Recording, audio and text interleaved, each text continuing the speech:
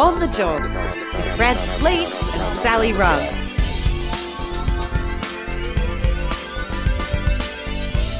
It's On the Job, the podcast all about making your working life better. Francis Leach here, and in the flesh, in the same room for the first time in God knows how long, Sally Rugg. It's me, Sally Rugg, in my corporeal form, my bag of flesh and bones. It's me. Just hanging in there. How many weeks into this election campaign are we now? 40. Yeah. Every week seems like 5. Indeed it is. Only a little while to go. We've got a very special guest on the pod today, Sal. I know. I'm actually sitting here feeling a little bit starstruck. We're joined today by the incomparable, wonderful Barry Cassidy. Barry, thanks for being here. You bet, Sally. How are you, Baz? Doing well? Oh, absolutely. And, you know, I'm enjoying this election campaign more than any other in a very long time. Why? Well, because I can cherry pick what I do and I can say what I like. Swinging for the fences. I had 30 years of discipline at the ABC, and that has to be the way that it works. But now I'm pretty much free to express myself, no matter what. Does that feel like a kid in a candy shop a little bit? Like It is. Yeah, I enjoy it. Back in the olden days of the early 2000s, I suppose, when you'd get a DVD of a film and as like a extra feature of the film, you could get the director talking over the top of it and be like, all oh, the yeah, offcuts and this the- is, yeah, we yeah. really wanted to shoot it from the other angle, but the sun would blah, blah. Do you feel like going back over your Insiders episodes with like a narration over what I the was top? really thinking at this point. Not at all. But what it does mean is that I can consume the media differently. Like when I was doing Insiders and right up until the last election, I was still doing that I had to really be conscious of all of the media. I had to read The Australian from back to front. I don't have to do that anymore. I can just start at the back and stop there. I don't have to watch all of the ABC programs. I'm watching what suits me, when it suits me. That kind of thing is refreshing. And you could probably read a book or a magazine that's got nothing to do with politics. I've done that as well. Wow, life has certainly In changed. the last week. Well, let's talk about how many election campaigns did you cover as a journalist? What was your first one? 15. Yep. If you counted my first experience, it would be 16, but you really can't. That was 1977, and Malcolm Fraser, of course, was the Prime Minister, and Philip Lynch had got himself into a lot of trouble as Treasurer and had to stand down shortly before that. I had no interest in politics, wasn't covering politics, I was doing a court round, but they needed somebody to go out to Frankston and sit outside his office on election night and try and get an interview with him at some point, because if they'd lost, it would have been largely his fault. Of course, they won easily. So I sat in the car with the crew until about 10:30. He came out, gave me 5 minutes. Of course, there was nothing for him to defend because they'd won. And that was it. That was my first experience with an election, with a federal election. But then it got busy from then on. It hasn't stopped until now. No. Was it that particular evening and interview that changed your mind and got you interested in politics? Or what was the... No, sitting in a crew car listening to the election on radio wasn't exactly the most inspiring thing.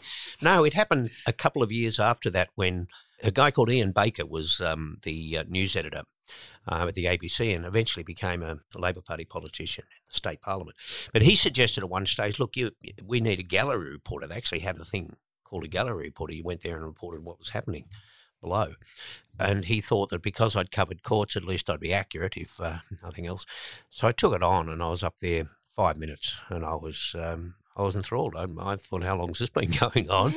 And so I asked to stay on full-time in state politics, and I went back to night school and filled in all the gaps. Night school, that was a thing. I did, political studies at night school because I really hadn't had much of an interest up until that point.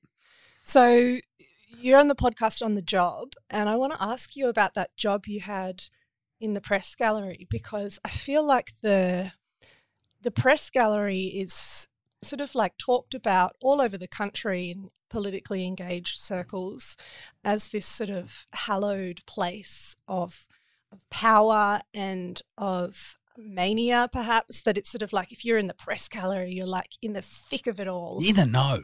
You're in the know, you're in the thick of it, you're highly influential, it's all a bit fast and loose. How was it like back then, about in the 80s, and how do you think it compares? Well, it's vastly different. I'll be really defensive because I was president of the press gallery at one point, but no, I won't be. Look, it was a very different place. There were probably, I would say, 10% of them were women when I went up there in 1980, and that grew fairly quickly through the 80s and 90s, and Now I would imagine it's pretty much 50-50. So there was that was a fundamental change, and of course the parliament was changing with it, and more women were going into politics. But the sad thing about it, one thing that hasn't really changed over the last 10 or 15 years, is the formula that operates during election campaigns, where the more junior reporters go out and follow the leaders, and then so the leaders get to pretty much control what's going on, or you get a sort of a mess, just a shouting match, where you get the politicians totally on top of it, one or the other. What you don't get is a proper examination of the issues.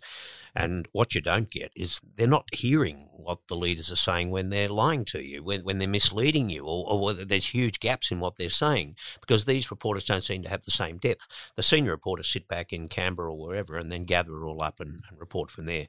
I think at some stage I know it's expensive, and it's expensive to be on a plane to ask one question at a doorstop, but the doorstops are becoming so central to it now. You look at what goes on through a day. A doorstop, they provide a few pictures for the cameras, how many times can you go and shop for vegetables, and then that's it. That's pretty much the day. And then various other strands of the media pluck out other angles, and they will cover the major issues, but they do it that way. They do it separate from the leaders. They do it in their own way, or they go out and do vox pops in marginal seats or whatever. One example that really annoyed me was when Scott Morrison went to Tasmania and he gave $4 million to a whiskey distillery owned by a billionaire who was making a profit. Now, what was reported that night everywhere was that Scott Morrison had given $4 million to a whiskey distillery. Nobody asked the question, why? Why that whiskey distillery? There are whiskey distilleries all over the country. Why whiskey? And then they would go somewhere else and there'd be a dog park. They'd gone from car parks to dog parks. And nobody seemed to ask, why? Why did this guy get $4 million?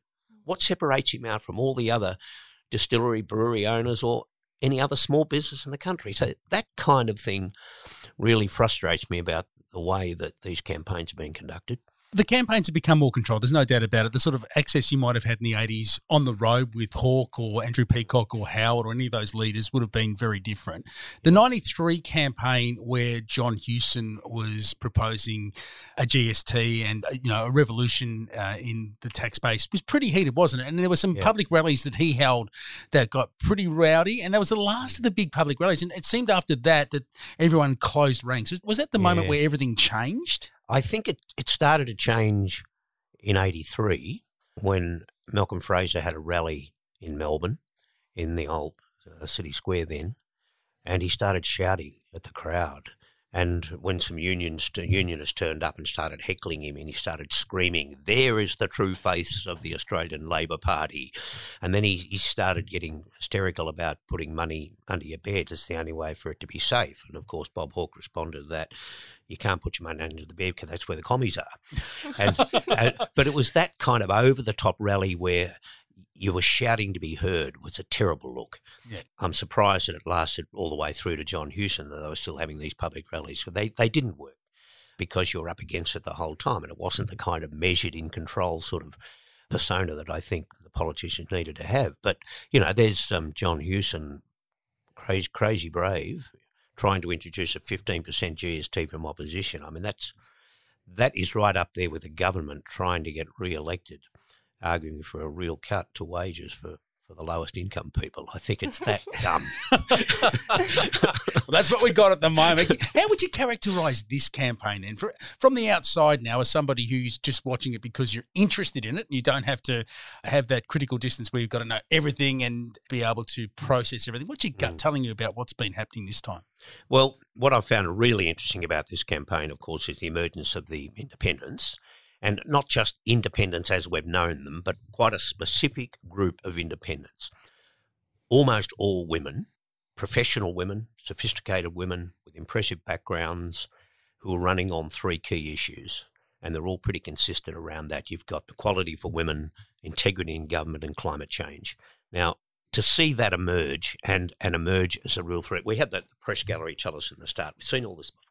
Every time an election comes along, we're told that independents are going to get elected, and they never do. Well, we've still got a few days to go yet, but I'd be surprised if quite a few of them don't get elected, and that will be a real turning point, because it's not just the fact that these women are emerging in the way that they are. which is really, I guess, an offshoot from what Cathy McGowan managed to achieve in Indi in 2013, and it's just building on that. But it's a reflection of what's happening within the Liberal Party. And again, I don't think the media has really focused enough on what is really going on. In the past, you've had the DLP split away from Labor. That was a party, a political party. Then you had the Democrats split away under Don Schiff from the Liberal Party, but again, a party. What you're seeing this time is a split within the Liberal Party, but through the form of independents, who are moderate, small L moderate women from the centre of politics, even though Simon Benson in The Australian described them as left-wingers. Left-wingers. Spare me. I really, if they're left-wingers, I'm a communist. But anyway, that's kind of what is going on. It's a split from the Liberal Party. It's disgruntled, moderate, mainly women within the Liberal Party who just can't abide any longer the drift to the right. So it's just as real as a new party being formed, and it's just as dangerous to them. And look at who they've targeted. You know, the fact that Josh Frydenberg doesn't know 9 days out from an election whether he's going to be in the parliament beyond the next election, it's an extraordinary development. You're obviously completely right that the Teals are, I think, posing an existential challenge to the modern Liberal Party. But I also think that Morrison and his allies within the Liberal Party are doing a pretty good job of that themselves. The issue that is not an issue that Morrison keeps trying to make an issue comes from his candidate in Warringah, the handpicked Catherine Deves, who keeps repeating these completely fictional, false, really harmful accusations about transgender kids of all people. And it's very interesting to me every time Morrison wheels Ms. Deves out again or repeats these claims again, or indeed tries to reintroduce the Religious Discrimination Act again, because this broad issue, and specifically the Religious Discrimination Act, is what people like Trent Zimmerman crossed the floor for. People like Dave Sharma didn't cross the floor but spoke out against. It seems to me that Scott Morrison, instead of trying to save those seats, is trying to cut them loose. And that could be one strategy that, sometimes you hear that parties want to save the furniture as you go into an election they're probably going to lose. I think Morrison's not saving the furniture. He's sort of trying to rearrange the house a little bit. And it makes no sense because they are spending millions of dollars in seats like Kooyong, in seats like Curtin. These are huge, normally fundraising seats. So they're not getting money. They're spending money to retain the seats. Morrison's out there, essentially running a campaign for the Teal independents in those seats. I think the Liberal Party is on the brink of completely collapsing after this election and will need to do some really, serious and long reconstruction. See, Scott Morrison wouldn't deliberately blow up the party. It just seems to me he's made a judgment that he wants the party to go to the right. The fact that the religious groups are infiltrating the party doesn't bother him one bit. It's fit for him, and he's convinced that he can take the country with him. And when the senior vice president of the Liberal Party said right at the start of the campaign that it wouldn't bother her if two sitting members, who she named, right, Trent Zimmerman and Katie Allen, it wouldn't bother her if they lost their seats. It wouldn't bother me if we lost a couple of lefties because that then, and she calls them lefties, because that would then give us a chance to solidify the right's control over the party. That's the federal vice president. So it tells you that that's happening, that contest is going on within the Liberal Party. And the day that Scott Morrison decided, he seemed to be worried about the Catherine Deves thing at first, but then decided, no, I'm going with her. The day that he did that was the day that he set adrift any semblance of hanging on to moderates. They don't care anymore. They don't care about that kind of moderate wing because they're sick of what they have to say about climate change and women's issues and so on. So that was an extraordinary moment. And, he was helped to an extent, and I suspect in collaboration with parts of the media, and particularly News Corp, is when they tried to shift the goalposts around what Catherine Deves was saying. She was saying some vile things. She was comparing her fight against trans people like a fight against the Nazis, for example. That's how she was framing it. But then they decided, no, it's only about one thing. It's only about women in sport, trans women in sport, right? That's all we're talking about here. Well, it was far more than that. But the media then, News Corp, started to run stories on that issue and only that issue. So they try to present it in that way to help Scott Morrison run the argument. And in fact, trans women in sport's got nothing to do with them. It's got nothing to do with politicians. The sporting groups, Francis, as you would know, have got a pretty good grip on this issue. Very sophisticated. Yeah, and they have a view around how it should be treated at the elite level and how it should be treated at the community level. They differ a bit. It's been pretty well established within the Olympic Committee. They've had guidelines on this since 2003. They don't need Scott Morrison. They don't need Catherine Deves giving them instructions about how this ought to be handled. But it does seem to me that this is mirroring what's happening in the Republican Party in the United States. And the talking points are very similar. So the issue around gender identity and even what we've seen with Ron DeSantis in Florida around don't say you're gay, all of that stuff is filtering through here. And people on the right of the Liberal Party seem to want to drag the party in that direction. And they remind me a little bit of what the Labor Party was like in the 60s, in the sense that, you know, some parts of the Labor Party were quite happy to remain in opposition if they could be ideologically or theologically rigid enough that satisfies them. They'd rather defend their ideological position than actually try to win to govern. It feels like it's heading that way. But what a truly awful tactic to adopt. Oh, it's despicable. You pick up on an issue like this where they have no control over it. They're just raising a conversation for the sake of it, and they expose some of the most vulnerable people in the community to this kind of conversation. And it's just awful. And when it gets to that level, it's like the worst of what the Republican Party throws up at times.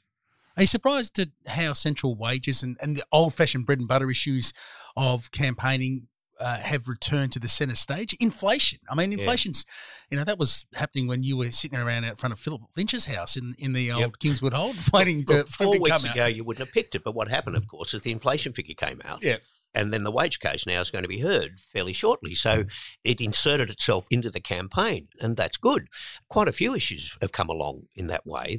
I didn't think that cost of living would be such a big issue. But really, when cost of living did become an issue, and then the wages thing comes out on top of that, do you really think the best approach, when you concede cost of living is a problem for the country, Scott Morrison would concede it's a problem for his government, he thinks he's on top of it, but a problem for the country.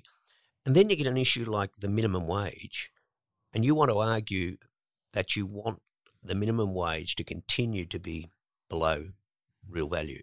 It's been falling behind when you compare it with average wages now since 1999. This is an opportunity for it to start to catch up when cost of living pressures are so high. And he's still arguing that if you don't get 5.1%, if you get anything less than that, then they're getting a cut in real disposable income. It's mind-boggling that that's a position you would take to an election. You'd think he'd try it at least, even if he wants the cut, he would try and fudge it in some way. He can't even bring himself to say, and he's had 2 opportunities in these recent debates, that yes, every worker should get at the very least the minimum wage. He has to pass it or try to find a way around. It's almost like, you know, he's like Fonzie that could never say sorry, like, oh, I was wrong. He just can't bring himself to do it, and Barry. I presume that Anthony Albanese, like the Australian today, was trying to suggest that he's backfilling on this and that he's not really committed to going to the Fair Work Commission and arguing for 5.1%. Surely he will. That's not the determination. That's just his position, and they would take that into account. But the really odd thing about it is the business groups themselves are conceding, is it 63 cents? Yeah, 3.2%. 63 cent increase. So all of this argument is around 37 cents in the hour extra. And if that's going to send the country broke, if that's going to send inflation through the roof, then we must have a pretty fragile economy, and we must have a lot of businesses that are just really shouldn't be in business if they're that close to folding up. I was reading an interview you gave the other day, and I found part of it about Anthony Albanese really interesting, and so I wanted to read your words to you. Should I put a voice on? No, disrespectful. And maybe get you to tease it out a little bit for us, because I thought it was really interesting. The question was around how you think Albanese would go as Prime Minister if he got the job. You answer saying, you know, you don't like to talk about personalities, don't think personalities should be necessarily part of the equation. But you said this time it's relevant, first because Scott Morrison's character is a real issue, and second because Albanese is largely untested.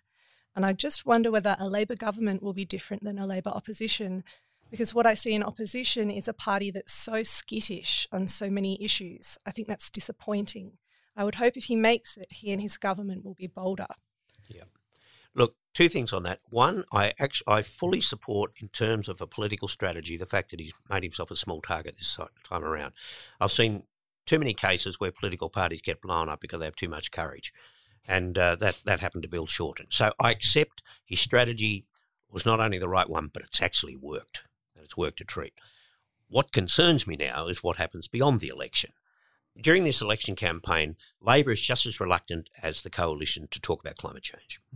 And they fear, wrongly now, but they fear a scare campaign. The coalition can't afford to run that kind of scare campaign anymore because they know the conversation has shifted around climate change. So they should have been more braver. I think they should have gone harder against the government on climate change. And they didn't because they're still living in the past. They still think that they're vulnerable to a terrible scare campaign. If they were to do that, they would lose so many of those seats to the independents. It wouldn't be funny. So that bothers me. But there are a couple of other issues where I think they should be braver, and I hope they will be if they're elected on May 21. I also get the refugee issue is different to the climate change issue, that the government could still quite effectively run a scare campaign. And sadly, a lot of Australians are vulnerable to that kind of thing. But when you hear Anthony Albanese say, of course we support the turn back the boats thing, and it just, it hurts to hear it, right? Yep. There has to be another way, but I do concede that if he was to open up that issue now, or even in government, in a straight out way by saying, right, that's it, there will be no turn back the boats thing, it has to be handled delicately because you've got to take the community with you on it. But they're the kind of things that do bother me, and I just wonder whether the commitment is there. It'll be interesting on climate change. I don't think there'll be a minority Labor government. I think it'll be majority. But if it was to be minority, then the one thing that these Teal independents and other independents will do is if the Labor Party needs that spine in the back over climate change, they'll provide it. There's probably an impetus in the party to do it, but not to campaign on it because of the fear of those Queensland seats being vulnerable to attack again, or losing any opportunity to win back those Queensland seats like Capricornia, Herbert and others, which have been traditionally Labor but have been lost in recent elections. So hopefully that means that there's a change. But I think you're right, Barry. I think there has been a fundamental shift, even in those, say, central Queensland communities, that people acknowledge that climate change is real and that change is necessary, which is a step beyond where they were in 2019. It's the how that really now is the discussion point that they want to have. And that's an issue of leadership, isn't it? Taking people with you on that conversation. And that might be a long journey, but it's one that's unavoidable. Yeah, you see, on climate change, when you say it should be okay in government, the figures that came out the other day suggest that Labor's position limits increases, but not to the extent that Glasgow wanted, and not to the extent that the Teal independents and the Greens, most of the Teal independents and the Greens are saying. So the jury's still out as to whether or not what Labor is offering is adequate to meet, I think, what should be an international obligation. And they're out there promising to open a whole bunch of new coal mines, which is nauseating. But in terms of the Liberals running a counter campaign on climate, you're right, I don't think they could run something that's effective. And also they're spending all their money in Kooyong. But I think Labor has also been really afraid of News Corp attacks on climate change. And we did see a little bit of that 2 weeks ago or 3 weeks ago when the front page of every paper was talking about how Albo wanted to introduce a carbon tax by stealth, complete nonsense. Yeah. I mean, it's a shame that he can't or won't, too, by the way. Yeah. I fully support the introduction of a rent resources super profit tax on this podcast. Let me just put it up there again. So I wonder. There are a couple of issues raised at the last election that I think will have to come back and be debated again into the future, but certainly not at this election. So I wonder, in terms of my personal interests and also my paid job, whether Labor's been running this sort of small target campaign, have been working really hard to avoid attacks from News Corp through this election period. I wonder if they do win government, whether they are going to say, right, we don't care if we're going to be attacked in the tabloids. Why not? How much more hysterical could News Corp become? How much more anti-Labor and pro-government? They put stuff on their front pages that Scott Morrison's press office wouldn't put out, right? Because it's just too outrageous. And yet they run this stuff. And They worked hand in glove with the government over the Catherine Deves matter and tried to shift the goalposts around that. The most outrageous thing they do, of course, is the Sky After Dark thing, which is just straight-out propaganda on behalf of one party and one party only. Now, the media has a responsibility to be fair and balanced, and that part of the media just has no pretense to do it. And it's just a shame that we now have that political arm occupying that kind of media space. So that's the worst abuse. But we're seeing it in the papers as well. And Michelle Grattan wrote a great piece in The Conversation during the week about this, but she pointed out two stories in particular, the puff piece on Catherine Deves that ran on the front page of the Telegraph. And the other one was the effort to save Josh Frydenberg, and they had the front page puff piece with a double page spread in the middle, designed for one purpose. And it's just, if you said to the Liberal Party press secretary, write this and then, send us in the copy, it wouldn't have read any differently. Well, if you bought the space as an advertising pitch, it would have cost you an absolute bomb, and they got it for free. Yeah. And that sort of thing just shows you that the bias is there, and it's just, Anthony Albanese takes a view, and Labor leaders before him, that it's better to work as best you can with them, and he claims to have a better relationship with some of these News Corp editors than other Labor leaders have had. You don't see any evidence of that in the way that the election campaign is being reported. But you've got to give Albanese credit for one thing. He went and talked to Alan Jones during the election campaign. Scott Morrison won't talk to Virginia Trioli, Raphael Epstein. He won't talk to Lee Sales. Or a Tingle, Lee Sales. Will he get the empty chair? Scott Morrison will not talk to ABC presenters, but Albanese was prepared to go and be interviewed by Alan Jones. Well, should the 7:30 report give him the empty chair treatment in the final week of the campaign?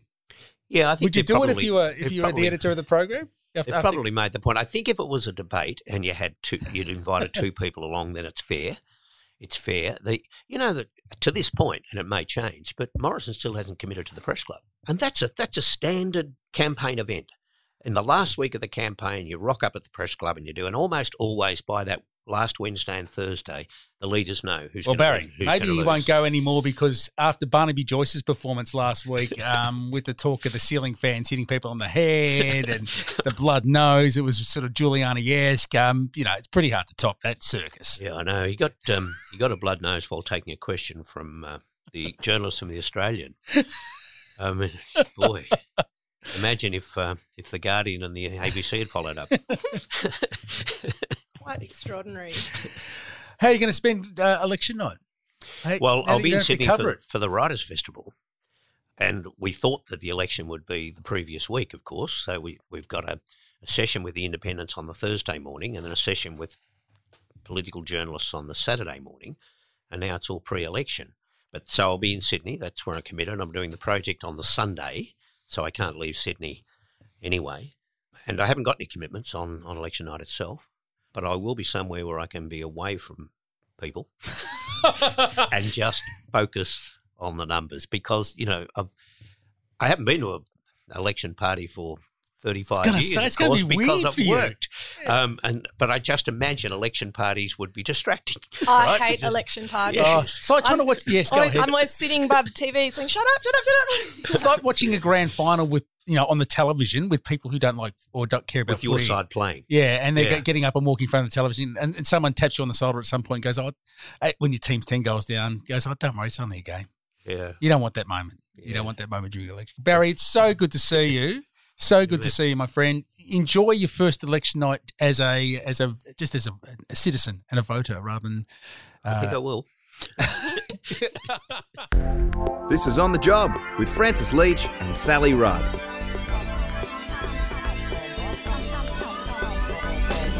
That's it for another edition of On the Job. Thank you for listening. Don't forget to give us a rating on your favourite app so people can find the information and the inspiration and, share the pod on your socials and whatnot.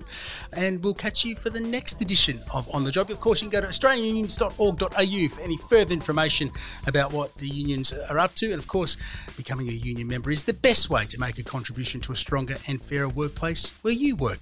Bye for now.